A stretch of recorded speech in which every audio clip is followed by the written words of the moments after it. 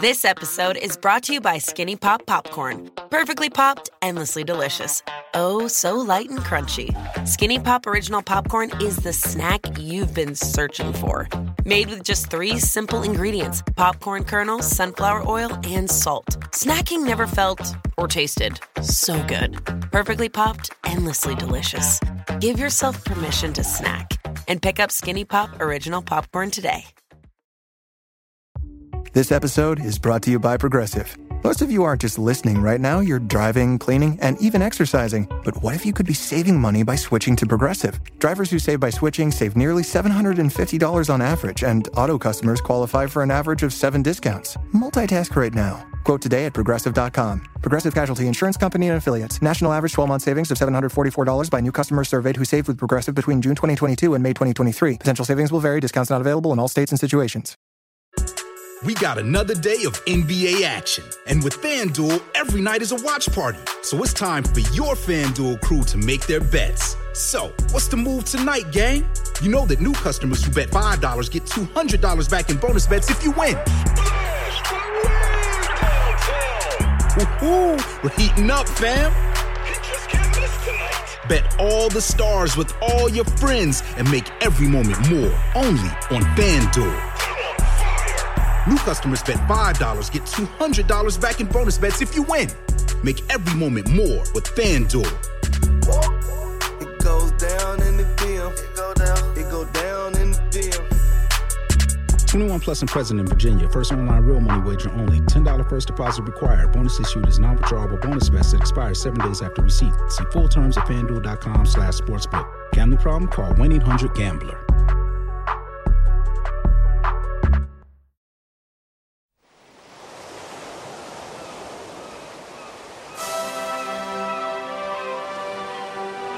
Hello and welcome to Footballistically Arsenal. I'm Boyd Hilton. Sidekick Josh is still there on the other end of the phone with a new improved microphone, apparently.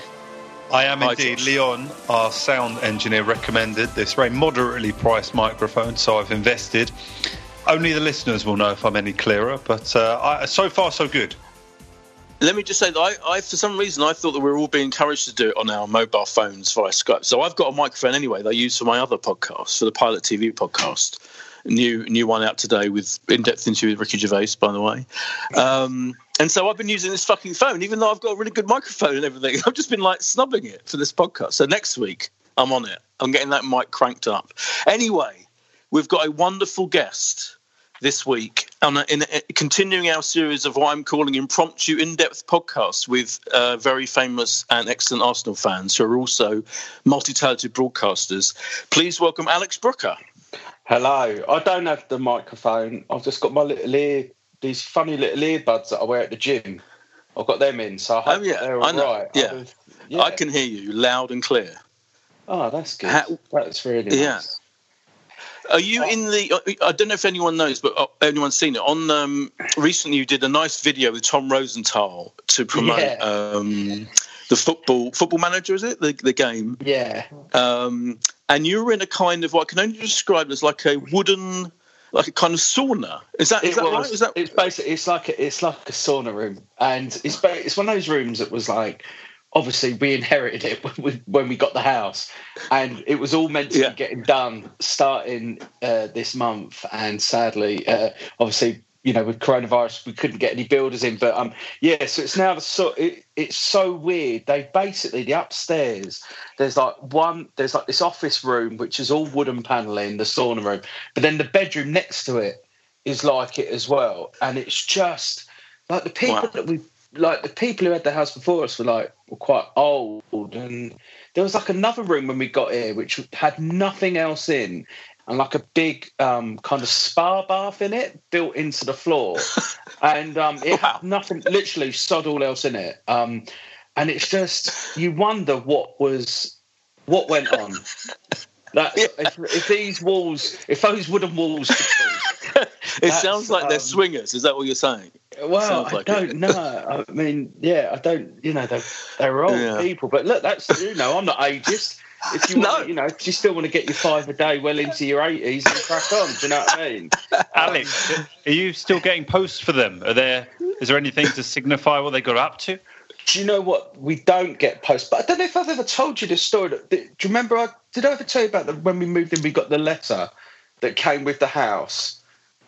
And it said that basically we got a letter, and it was kind of about the history of the house. And the last page of this booklet about all different stuff about the house was a letter. And it was basically the house was sold by the children after the parents had died. And it was just like basically said that, they lived a very happy life here. Dad passed away in the conservatory. Over to you. And that's how it ended. And don't get wrong, I'm sure he was a nice geezer.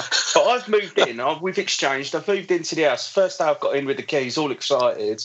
And I find out that, obviously someone's passed away in the conservatory in peaceful circumstances, but they'd left the furniture. And it was just like, it's the creepiest ends to... I ended up going back to the Halifax and going, look, I ain't having this house. And they're like, this is unprecedented. You're like, you can't. I was like, well, what if they basically told me there could be a ghost the day I've moved in, that it's been missold. And like, even then, like my wife was just like, think about what you're saying. And it was, so yeah, I mean, mate, we don't get any posts from, but if I start getting haunted now, spoken ill. Okay. But the thing is, I lost my mind. Are you in the conservatory now? No, I'm in our bedroom. But I don't often go upstairs because it's always cold up there, and I find it creepy. So that wooden room, that took a big thing. I've still never been up there on my own for more than like a few minutes when it's been dark. So it's there's a lot. I could tell you, I could do a whole podcast with you that's about the house and about, there's all sorts of random stuff. It's like, they scattered his ashes in the compost heap. Then there's another bit, and it's in the letter there was like, one of the tiles in the chimney has a cat's face on it. And you go, I turned around to my wife and I went, let me guess, that was the cat they had. And she went, well, actually, yeah, that's also in the booklet. That's the cat that they had. They got it commemorated in the tile and put in the chimney. And it's just like, I mean, what have we moved into? But fortunately, these things have. We've been okay for the last 2.5 years. Right. That's all I'm saying. Good. So, it's just weird. They left this like guide to the weird things they've done in the house as well. It is. And like, in fairness to them, I think they were trying to be kind, but had slightly misjudged my imagination. So I'm not an adult who can take that news well. My mind immediately goes to ghosts, hauntings, and so basically, just long story short, I was in the sauna room the other day. I just wanted to talk to someone about it. It's just nice to talk to someone, be away from my children for a bit at the moment, and just have a chat, and just even if that's what this is. That's what this is. This is not. This is just a chat. I mean, basically, we can talk whatever we want. We'll talk a bit about Arsenal eventually, but it's fine. It's fine. Yeah. Can I just ask, Josh, have you ever played Football Manager? No, never. Yeah, I assumed not. Would you be tempted? Yeah, do you know what? I don't play computer games, and not because I in any way look down on them or have any issue with them. It's because if I did, and I've had this rule for about, like I did when I was, like a teenager, when I was in my late teens and stuff. But if I started playing Football Manager now or anything like it, FIFA or anything, I would be obsessed with it, and it would ruin my life because I wouldn't do anything else. And I have to watch so much TV for work and stuff, and I have to write every day. I just couldn't do it. It would honestly ruin me. So that's why I don't go anywhere near any computer games at all. Why do you play it, Josh? I've never been. I used to be a Championship Manager, but no, not since like early 20s, and even FIFA and Pro, a lot during university, and then not a lot after. But I know, Alex, you've been quite into it. Who was it, Alex? You were once on the train. Didn't you see a real Football Manager on a train once? Yeah, so I was playing. I downloaded 97, 98 on my laptop, and basically I was playing it, and Aitor Karanka was on the train in the same carriage, and it was back when I think he'd just become Forest manager, and he was on his way up to Leeds. And I was trying to get it. I was trying to sign him because he's mint on the game. And I just went over to him and I said, do you fancy being like having a look at this with me. And like, you're mint on this game, by the way. Do you fancy being my assistant for like a couple of games? He sat there. He must have thought, like, it was late as well. It was a late train up to Leeds. He must have thought, oh my God, I didn't think you got piss heads in first class. And I was dead sober. I was just dead excited to see him. Yeah. So I ended up sat next to him and we were going through all his stats on it. And it was just like aggression 20, which is like full aggression. He was like, that's wrong. But by the way that he looked at me when I first approached him, I actually think it was probably right, because he looked at me like he wanted to kill me. But yeah, no, I've got a photo with him trying to buy himself.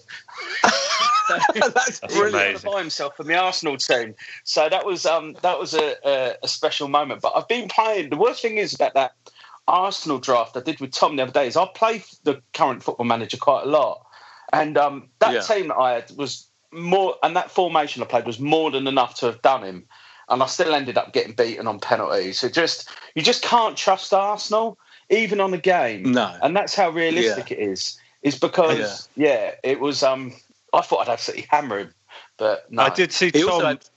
He had his dad, didn't he, Jim? Yeah, he had his dad. Formerly of the podcast on one appearance, I think. So, were you thinking of? I mean, it's difficult. I mean, he's presumably in the house with Jim. It would have been difficult for you to find an assistant of that stature. Yeah, no, I just had my kids, and to be honest with you, again, it was one of those where it was like. It was like my holiday time. That it was like a good 45 minutes, hour away from them. I just didn't want to get them involved. Really, they're too obsessed with like Peppa Pig and whatever's on to give any real advice. So yeah, he pulled out the big guns. He brought his dad out. You know, I said on it at the time, like, next time I'll bring Clive Tildesley as my assistant.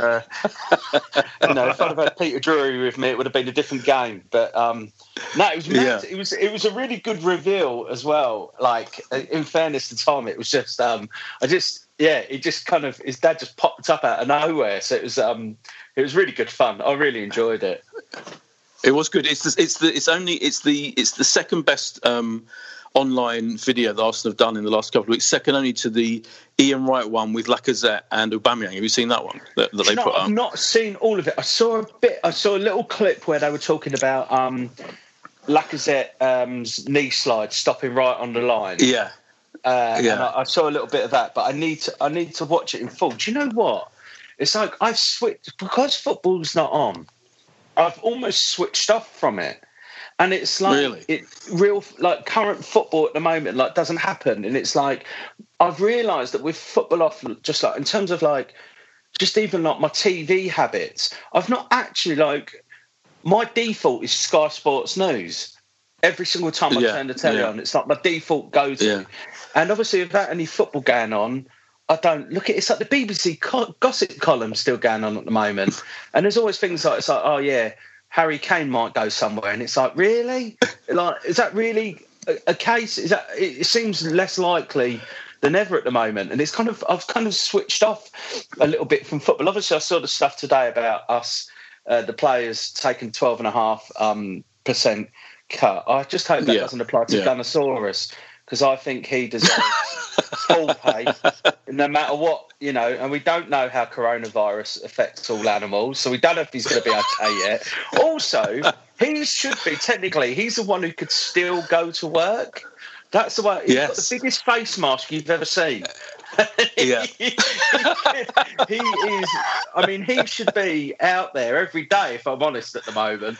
He's got full protective equipment. Yeah, you're right. Yeah, exactly. It's just like, God, there's people in the NHS and A&Es that would give anything to have a big dinosaur costume at the moment. So, yeah. Good old Gunnosaurus. Good old Gunnosaurus, yeah. Well, now you've mentioned it, what do you... Because I'm the same a bit. I've got it's like you start forgetting about football and forgetting what it was like and everything. But that, it's good, isn't it? I mean, in the end, this has lasted a week that Arsenal have eventually nailed it down. They've got convinced all the players. And about halfway through today, about 4:00, a lot of football journalists posted a thing saying they've agreed it with all the players except two. And there were a lot of people going, it's probably Saka because he's young and he needs loads more money. And people were trying to guess who the two holdouts were. But presumably now everyone's agreed to it and it's all fine. But it's good, isn't it? It's good that footballers are making the sacrifice. I think it is. I think it is good that they're prepared to make the sacrifice. You know, I'm pleased to see that Arsenal, as per have kind of done things, I think, in a very kind of in the right way. You know, they've been helping the community. You know, there's been none of this furlough business and none of that embarrassment that Spurs and Liverpool have had, and then having to go back on it. I think that, you know, we've kind of gone about it the right way. I mean, the big thing I kind of think about the wage cut is, obviously I realise that the revenues are massively impacted by coronavirus, but I can't help but feel that with a lot of them, they could have done with that anyway. As a club, anyway, like, you know, the 12.5%. I think that, you know, I think that, you know, there's a lot of players who they could have done with getting the wage bill down. You know, they've said before, you know, with the wage bill, it's like Champions League wage bill, and we're in Europa League and stuff like that. And I think that it's in general, the club probably needed to get the wage bill down anyway. So, and it's interesting, these incentives. I saw something. It was like, if they win the Champions League, they'll get like a big bonus, and it's like, well, that's par for the course for most teams. I mean, if I was an Arsenal player, I'd probably, you know, I'd take. I don't know how much of an incentive that would be. I don't know whether they'd be going, well, come on, lads. I don't think they've been holding off. Put it that way. I don't think that they've been sat there going, well, until I get this in my contract for a bit of cash for it, I think we'll just go Europa League as much as possible. I can't help but feel it's. I saw a really funny tweet from Arseblog about saying that it's like saying that they give me £10 million if I can run the 100 metres in under 10 seconds. It's kind of I think we're so far off of kind of that being a realistic goal. It's just. You know, I'm glad that the players are taking a cut. I thought it was very interesting that Arteta was massively instrumental, if you're to believe the reports in it. And I think in a way it's good, because I think it shows that he's obviously commands a lot of respect in that dressing room. And I think that, you know, I mean, for example, if Emery had gone in there and told them to take 12.5% off, I mean, where would it have gone? We'd have come back and they would have all ended up with a rise. Do you know what I mean? We're the first team to give everyone a wage rise during the COVID-19 outbreak.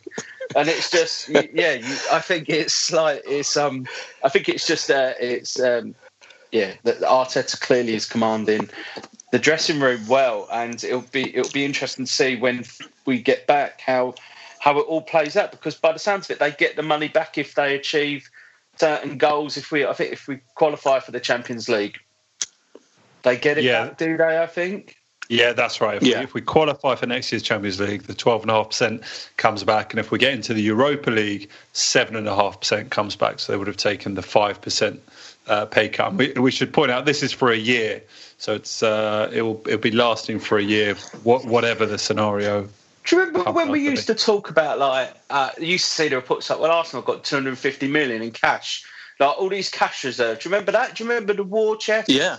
Are there no war chests anymore? Do not have millions and millions in cash reserves for a rainy day like this? Because it's interesting. We didn't spend it on players, did we? So it's interesting you mentioned that, because there was a report I did before, like about a week ago, before this was confirmed, when they were in the middle of these talks and people were talking about how the finances of different clubs.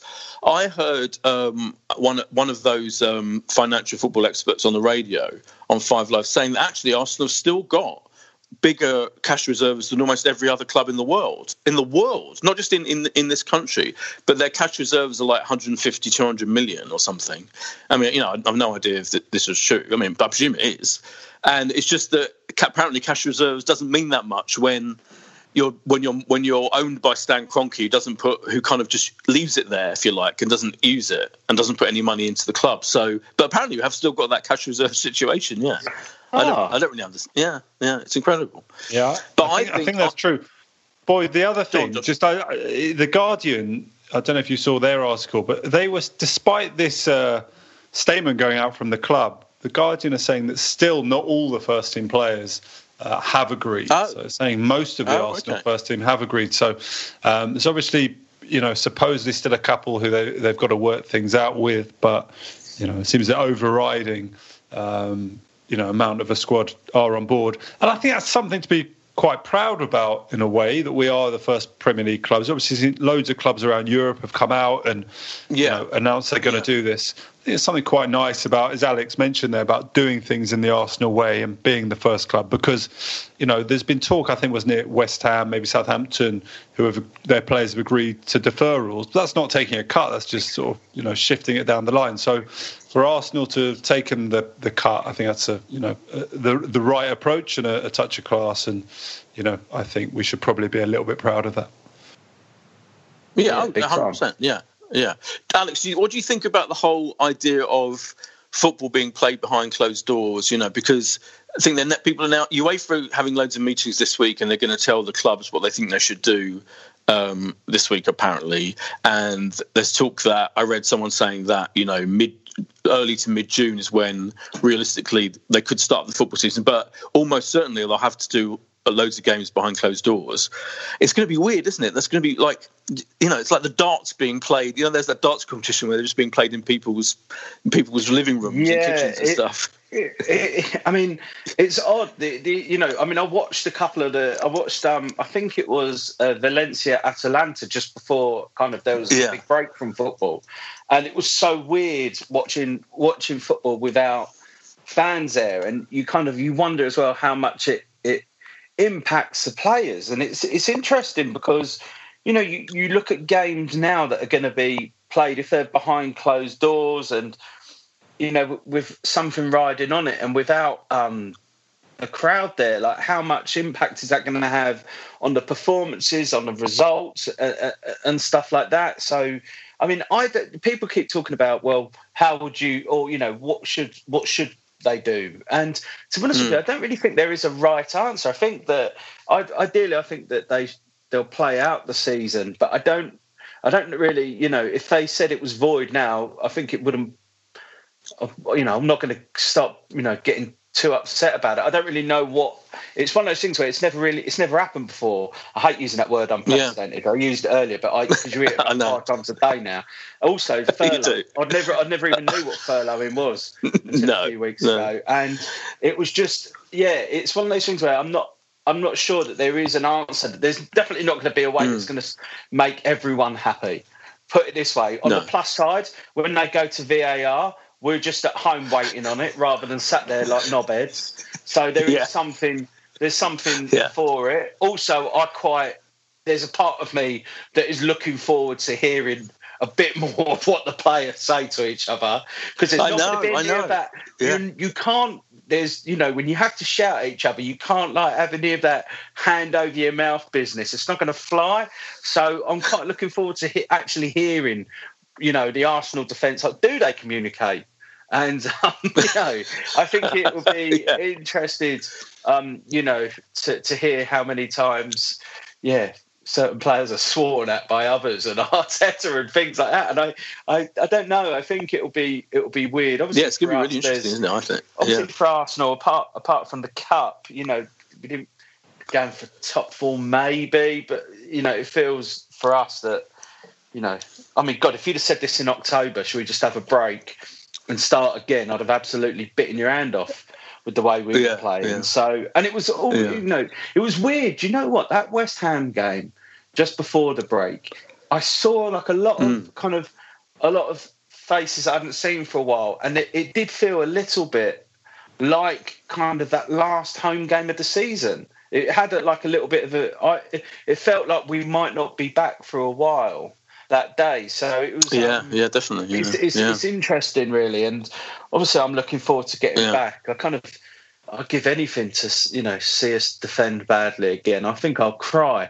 Yeah, same. See it frustratingly annoying just to be back and just to have football back, really, because it is it is a bit of a void.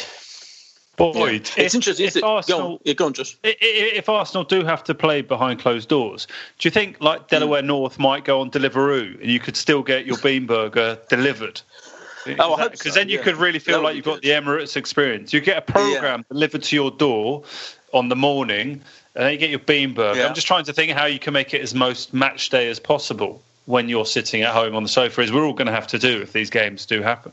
I mean, the atmosphere in my flat, to be honest, in my like penthouse flat, is probably similar to what it is in club level anyway. So it's not going to be a huge leap.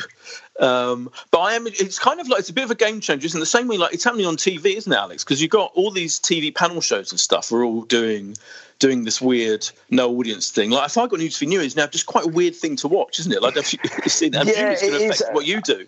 Yeah, I mean, I'm not 100% certain exactly what's going on with us at the moment, and it's like we did the last show of last series, the Friday before we went into lockdown. Yes. And obviously didn't have an audience, and it's weird. It is quite weird, and it's kind of weird.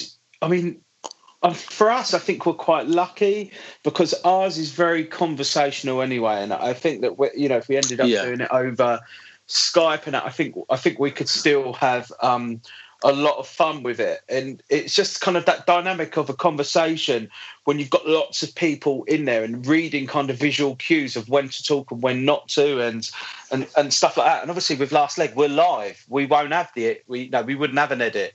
So it's for us, it's quite that last show was it was fun, but it weren't half weird. It was really weird, and it was just it was just a little bit strange that day. And I think it was partly because we didn't know really what was going to happen going forward. But I think you've got to still keep trying to make telly at the moment, haven't you? And I think that people are desperate for a little bit of goodwill, a little bit of fun as well, because I don't know about you, but I've not some of these news briefings and that. I watched the first few, but then after a while, I've kind of these press briefings, I've stopped really watching them, and it's kind of the news at the moment is quite depressing. Also, it's so depressing, I don't know what else we talk about apart from coronavirus. I haven't heard another bit of news really, apart from this football, stuff. I've not really heard much other news, and I'm sure there's other random stuff that's going on in the world at the moment. But obviously, it's just very corona. Well, there's stuff coronavirus heavy. Yeah, it is. There's stuff like David Icke that they find. The Ofcom saying they're going to fine. That channel, London Live, for showing that David Icke program, and Eamon Holmes on ITV. So there's stuff like that going on. Like people are saying mad conspiracy things, aren't they? But I guess that even that's connected to the virus.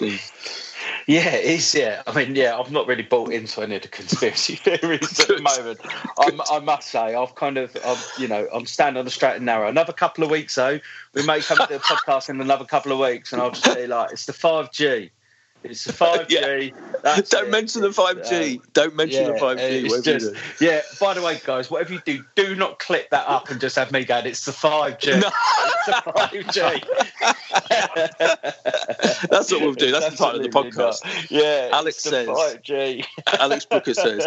Alicia, I still see people on Twitter going on about how Boris Johnson faked his illness, and now whatever you think of it, I'm not a fan, but I don't believe they got the whole National Health Service to pretend that he was ill. I don't think that happened. I think it's I just find stuff like that. It's just like, this is a real. I've pulled sickies from work. Don't get me wrong, I have. I'd be lying if I said I hadn't. I've pulled sickies from school. With the old thermometer in the tea. I've done it all. I've pulled sickies from work, but not Last Leg, obviously. But that's one hell of. It's the biggest sickie of all time.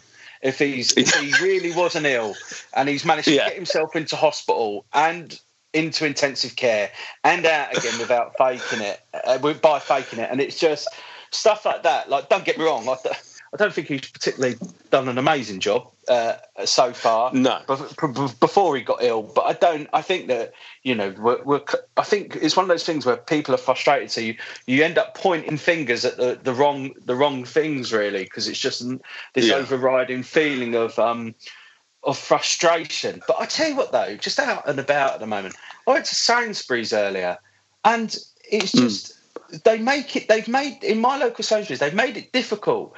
So basically, the aisle where you're queuing up for the till isn't the one directly in front of it; it's the one to the left. And it's so confusing. And the Asda, there's a one-way system. So you go down one thing, you can't go back down it again. I had some woman the other day, literally I went slightly into this aisle, and I'm talking like the first set of things in there, came back out of it. Some woman turned around and said, just because you're famous, you can't just get out of the one-way system. And honestly, my job had literally not gone through my mind. I was tempted to pull out the one leg card, and I was so tempted to go. But yeah, of course, love, you know, if you want an amputee to walk the long way around, you crack on, see how you sleep tonight. But I didn't. You should have done. I left it, but it was it's strange out at the moment. And even today when I went shopping, I just had stuff for the kids. At the moment, you know, they're like little dogs with little treats, like to get them to shut up. You know, you're chucking a couple of Haribo at them, and it's like, there you go, and they scamper off in the corner. So I'm not stocking up on that. And then I look at it, and I'm thinking of people looking at me going, is that an essential shop? Am I going to have to explain why I've got Star Mix to the geezer behind me and the woman at the till? And go, look, that's, you know, I've not just come here for Star Mix. There was other stuff. There was, you know. But you're right. Shopping is so... Yeah, supermarkets is so stressful. Yeah, you're right. It's like, we've got the one-way system and the just trying to make... People do not maintain the distance as well. It's really annoying. Not at all. I had some bloke ask me if I could do a photo with him earlier. I was like, mate, you're going to have to stand. Oh, God. You can't stand it. I felt like such a prick saying it, but I was like, mate, you're going to have to stand a couple of metres away from me. Just like, I ain't having a Twitter backlash just because I've had a photo with you. So you've got to stand. You've got to stand a bit in front of me if that's all right. Oh, God. So, anyway, we'll talk. People are weird go about back to shaking my hand anyway, so this hasn't really affected me. They tend to be weird about it. So for me, you know, this stuff hasn't really impacted me too much. No. We should talk about, there is a big anniversary today, isn't there, Josh? And we'll talk about that in a minute, which involves Arsenal, just after this break.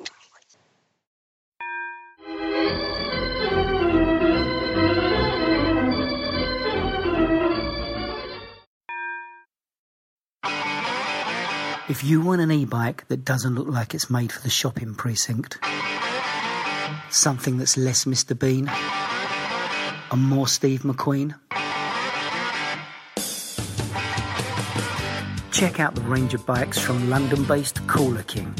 From dope 250-watt city bikes to Harley Bobber-inspired 750-watt beasts that can tear your face off while leaving your smile intact.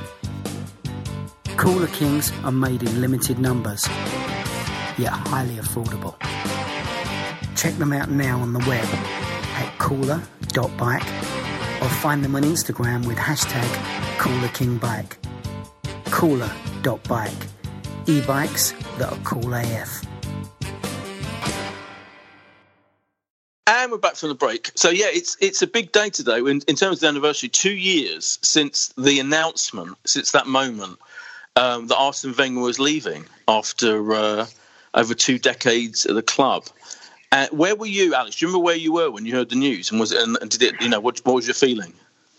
I remember I got the news via, it was just like my WhatsApp just lit up. Going like, Wenger's going. Then obviously I was just at home. I just turned straight on Sky Sports News. And it's weird though, isn't it? Because at the time there was quite a sense of sadness, but also a bit of relief in a way. I kind of feel guilty now looking back on it. And you were like, well, I mean, I still never expected him to kind of go of his own accord. There was a part of me that just thought after a while, there's no way he'll go. I don't see how that's going to happen. So, yeah, I look back now and, you know, I still think back about how kind of sad it was really that by the time Wenger left, it left like almost like a bit of bitterness with the way that the fans had been divided, or the way it got people taking A4 bits of paper into the ground and knobheads with megaphones outside the director's box, and you just go, fucking hell, it's grim, wasn't it, when you think back to it? And it was like, was it really kind of worth it in the end? I don't know. It was so interesting, wasn't it? It was like, it was a mixture of. I had a massive sense of relief. I think just because at that point it becomes so toxic, and you're just waiting for that moment. But it was a surprise because you just didn't think, I think we just thought by that point he'd have to be dragged up kicking and screaming. But Josh, you must have been devastated. You looking back on it now, how did you feel about the whole thing? Yeah, I was sad. I remember we did a podcast, didn't we? I think with Gareth that day in Camden. There was like an emergency meeting that was formed for this final podcast. Yeah, I remember being really sad because here was a guy who since 1996 had been, such a constant and, for good and bad. And it was very mainly in the good. There was a guy who just had the ultimate faith. He had the long-term interests of the club at heart. I think, if I remember rightly, we just lost at Newcastle, and that kind of signalled. I think even by that point we were never really going to qualify for the Champions League, but it was like absolutely cemented that we weren't, with a sort of defeat after taking the lead at Newcastle. And there was a sense of Tottenham are now comfortably ahead of us, and we're not going to get in the Champions League. But there was still, the hope of I think, it all ending in a European final, I think, at that point, wasn't it? Because we still had the semi-final against Atletico Madrid to come. So I think at the time whilst very sad, I still had visions of it all ending with, like, Wenger finally winning a European trophy. And sort of maybe only once we lost that second leg and didn't make it to the final. I think that was sad in a way, that it wasn't all going to end in a sort of wonderful European night. But yeah, I mean, just, sad and regretting us. But I must say, obviously, I've mentioned a couple of times in the last few weeks, watching a lot of the end of season reviews, what he gave to us for 22 years, it was just remarkable, won't be repeated. But there was a sense of hating going to away games at that time. I remember being at, I think it was Brighton. We'd lost that a couple of weeks beforehand, and it was civil war in the away end, and it wasn't enjoyable. So I was looking forward to the end of that. Some of those away games. Remember when we went to Bournemouth, and it was a game where I think we drew 3-3, and we came back, and I think Giroud scored late on. And honestly, I think we went 3-0 down, and it was toxic. It was just. Oh, it was so toxic, and there was a time where it was just like, this just isn't enjoyable. And it wasn't even just the football that wasn't enjoyable; it was just the experience of being there. And it was just. I think that when I look back, it is sad. I wonder, with his book coming out, how many kind of stories we'll hear, and whether there'll be some blame laid on himself, how much he'll kind of deflect of. Onto other people, onto maybe the board, the owners, and whether they'll kind of some of the truth will come out. And it is sometimes sad because, as you said, Josh, you look back and you think, gosh, some of those, we're at the challenging for trophies every year for so long, and there's still, even now, there's not a lot of clubs that can really say that they've kind of done that. And I think we were, in a way, a little bit spoilt. But the sad thing is it's a weird one with Arsenal, because people go, well, I can't believe he didn't go at the end of when we won the FA Cup in 2014. If he'd have gone then, we were kind of like, if we were on the decline then, if he'd gone then, he would have gone out on a high and stuff like that. But if you're someone like Arsene Wenger and you've managed the club to such success, was he ever really going to go take a success like the Cup and go, well, that means now I definitely can't do it anymore? I think when you think back on it, he was always going to go, well, see, we can. Here we go. We've got this kind of first trophy for years. Let's see if we can build on it. And it was kind of, I think that, he loved the club, still does. And it's just, I think he just always thought that maybe he could, perhaps wrongly, I think he thought that he could turn it around and bring back those big days of success again.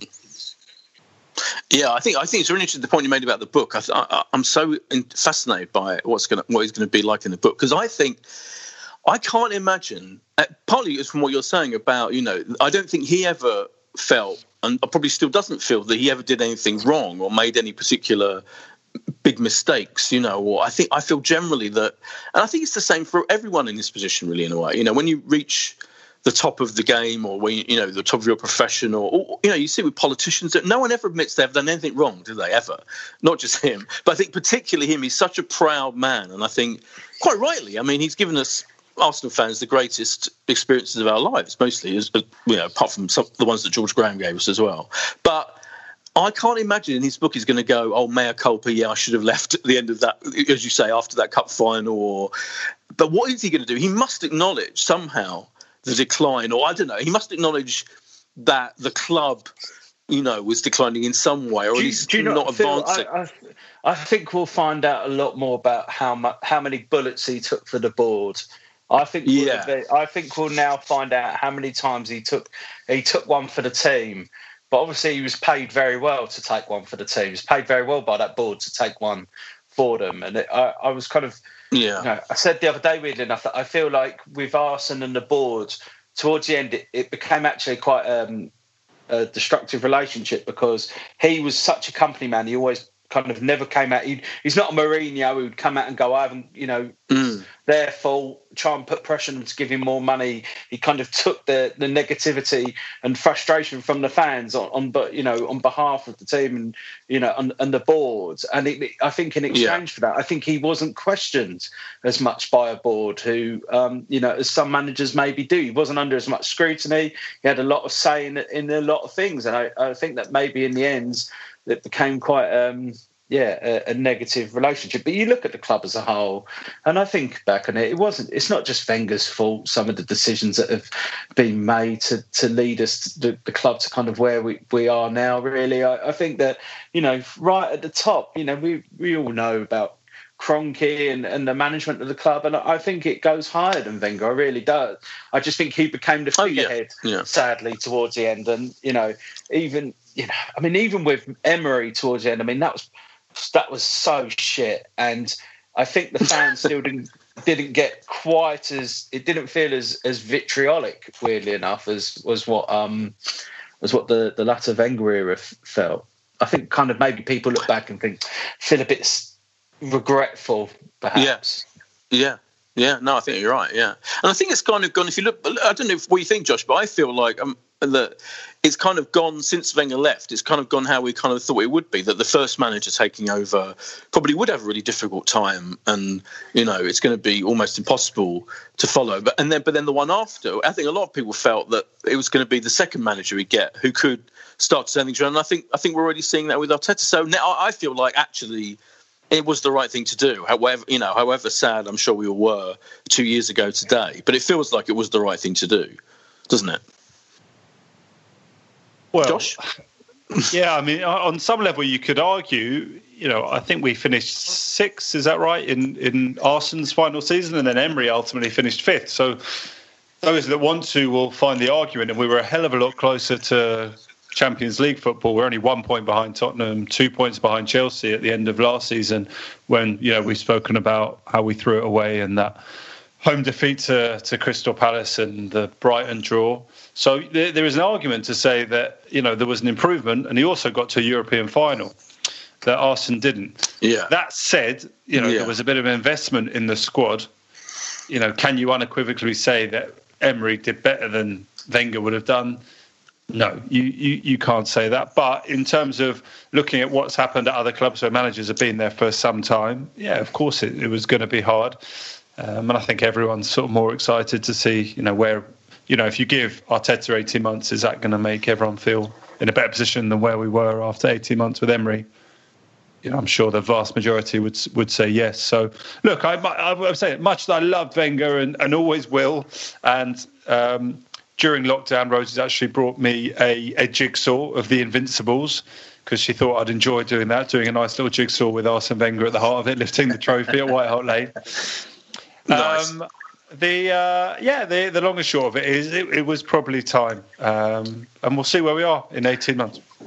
Just speaking of Arteta at the moment, did you see his interview on the website the other day when he was talking about how he's been giving the players homework and stuff like that, and he can see whether they've been doing it, and they've got to analyse what they did wrong and stuff like that. Yeah, I just love the idea of the players sat there and just getting their clips through, and is that really getting a clip through of like that, that Olympiacos game where he equalised and then missed a sitter in the last depths of extra time. And it's like, well, what did you do wrong here? And it's like, well, I didn't fucking score. That was a big problem. I didn't hit the target when I should have. And it's like, I chuckle at the idea. And he's kind of saying that the young players are really getting into it. And you wonder whether with us, with the break, whether it's kind of given... I don't know. I suppose for all of the teams, the players have had a bit of a long break from football, and I think that it would be interesting with us whether it's kind of given Arteta. He's had a bit of time without us playing for a while. Yeah. I know what you mean. I think so. Start to think more about what he wants to do and analyse things. So I tell you what, though, you don't half talk a good game, Mikel. It's like, to me, he just sometimes I watch him and hear him talk, and you hear him, his commands such respect that the players are taking his pay cut and for the good of the club, and it does fill you with hope and positivity. And it's like, if we give this guy time, could he really, get us back to a level which we'd like to see us playing at? And I hope that we can. Obviously that West Ham game just before we finished, that could have gone either way. If I'm honest, they missed about 3 amazing chances, but at the same time, it's I think there is a lot of hope around Arteta, and who knows how we'll be when we come back? Who knows how the players will fare behind closed doors? Maybe some of them, in a less kind of cauldron atmosphere, might be better. You know what I mean? You don't know. I agree. Yeah, I agree totally. Yeah, I think because I think this will be. I think thank God we've got him. I really do, because I think if we just imagine we still had Emery. I mean, I was defending Emery as far as I could, but I just feel Arteta in this situation, you say, sending their homework and all of that, and the respect they have for him, clearly he established so quickly, didn't he? When he took over. I just think that is all a plus for us, a big positive. I think he's dealing with this kind of thing just as a human being. I think he's cleverer and more eloquent and all of that in these about these things than a lot of other managers out there who can be quite, go on. Did you see, wasn't there a story about Emery trying to blame a former girlfriend for some of the impact in London? Yeah. Did you see that story? Alex, did you see that one? I did see what was that. Emery was trying to blame his ex for why we weren't very good. Yeah, that was a story, yeah. Yeah, just to give you the... Unai Emery called me a white witch and blamed me for the team's bad form. I mean, I don't know how much of the sun you usually get through on a normal day, but I'll send you a link, Alex. Yeah, what was it? Oh, if it's the sun, mate, I'm not reading that. But it's wow. It was followed up in I read it in the Standard. In the defence, was she? That we didn't know about. She was there. She was there working with him on some of the communication. I think it originally was the Sun on Sunday, and then it did get round, as you say. Boyd, I'm just reading here. Sasha, 35, told the Sun on Sunday, I trusted Unai and really believed we would get married and have kids together one day. I thought he was a gentleman and a real family man, but in the end I realised he was not ready for a serious relationship. The incredible quote she said was, he told me I was a white witch as I brought him so much bad luck. I mean, he's clearly bonkers. So, on top of everything, he's clearly like crazy. And of course, people said that he looked a bit like Dracula, didn't he, with that haircut and everything. So maybe Dracula and the White Witch was what we had. White Witch. Wow. Do you really believe that? You've got to always, with some stories, you've got to take them with a pinch of salt. A White Witch. It's a direct quote. Yeah. And it's like, I don't know. I don't know. With his English, maybe just misheard him. I don't know. His English was absolutely. It did leave a lot to be desired. It must be said. But like you, I'm very optimistic. Yeah, I agree with you and I also think like our team, if we are playing, behind closed doors and all that, I just think he would have a way of coping with all these things that I think could be a lot better than a lot of other managers. So I'm quite hopeful on that front as well. You've got to be gutted if you're a Liverpool fan at the moment, because no matter which way it happens, whether kind of, if we pay behind closed doors and stuff like that, it's like winning the title will never be quite as, I don't know. as amazing as what it was gearing up for them to be. I don't think. Yeah, it's just, yeah, that's true. Yeah, actually, so it's a strange one with the gap in the season, but there you go. Yeah. Well, we've kind of run out of time, haven't we, Josh? Is there anything else you wanted to mention before we say goodbye? Josh? I was just the only thing I wanted to hear a little bit more about was Alex's building exploits, because I've seen he's always become a DIY. Honchos in this period. Mate, I've been, I'm just finding things to do to keep me outside and out of the cauldron atmosphere of my living room at the moment. And I've been trying to, the other day, the other week, I've spent 4 hours cleaning the barbecue outside. Yesterday, I've managed to stretch out cleaning the car to 3 hours and build. I've been building some, different stuff. Really, I thought it's about time I have a go at DIY, and I've always thought, it's not. I've always tried to get out of it by saying, it's like my disability, but it just ain't going to wash anymore, So also I've got less to lose, doing the drilling. I don't believe I'm unlucky enough to put a nail through one of my remaining fingers. So I'm very blasé about it. I'm just there, put that in there and very, but I enjoy it though. I do. I have been getting quite into it. The Wendy house has been built for the kids. So that's quite nice. Ideally, they'd be self-isolating in there, but they're not. They have to be in the actual house. But yeah, it's good fun. I need another thing to build. Really, I've got a pressure washer last week. Ooh. And I used it for the first time yesterday, and I was pressure washing some moss off some stone in the garden. And oh my goodness, what a pleasure that was. For about 40 minutes. It was just so nice, and it was so satisfying just seeing this stone come up clean. And listen to me, this is what lockdown's done to me.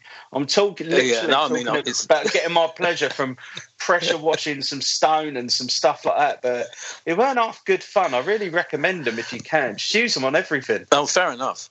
Yeah. No, I ordered one of those. Have you seen there was an ad on Instagram, and it's also on Twitter, for a window cleaner, a magnetic window cleaner that you can clean outside, because I'm quite high up in my flat. Yeah, and it magnetically goes all the way wherever you want it to go. It's a brilliant device, so I ordered that. Yeah, but I'm not as your DIY exploit's a bit more impressive. Are you angling for basically like a TV commission? I'd love to do a Brooker Builds TV series. Yeah. I think it would be. Nick Knowles has had a good run. I think he's had a good run. I would just love to see me just going in there and just going here we go. Just you imagine the people though, all those families. If they did a series of DIY SOS. And it's I turn up at the door going, don't you worry, sir. We're going to reward all your years of helping the community. I'm going to build you a patio.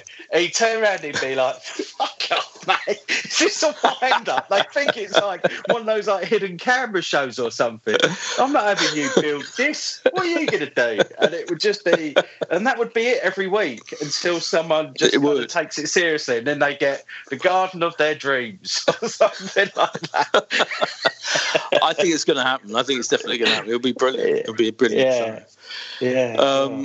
Cheers. Right. Well, I think we should probably say goodbye, shouldn't we? Thanks so much, Alex, for coming on. Yeah. And thanks a lot. It's been good to talk to you guys. Feels like a bit of normality again, just to be talking about Arsenal at the very least. So it's it feels quite nice just to be chatting. Yeah.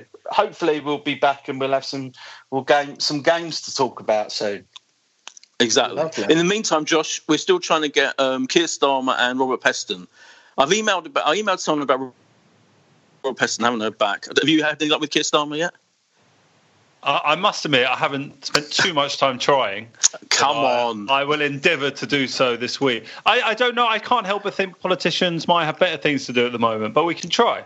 He'll have 3/4 of an hour spare. I bet he will. He'll be fine. To be fair, if John Bercow had an hour and a half spare in the midst of Brexit, then probably they might have 45 minutes to do a phone call now. So by the way, John Bercow, when he came on last leg and they had a silly challenge where he had to fire a tennis ball at me to hit a can off my head. And everyone thought, they're foam balls. He's going to do it really lightly. He absolutely torpedoed this foam ball. Of course he did. Honestly, it was like, you've got to bear in mind, it's live on air. And it was just like one of those surreal moments where you just think, so this is my career now, is it? And it's like, it was properly, it was so surreal. But I love John was a great guest on Last Leg. He's a good guy. I'm sure. I'll tell you what. If Boris ends up coming on this, then we definitely know he's trying to get out of work. We definitely know. Exactly. Yeah, I didn't go to Cobra. I was doing Footballistically Arsenal. Sorry, guys. That's, that's a sick one I've missed now.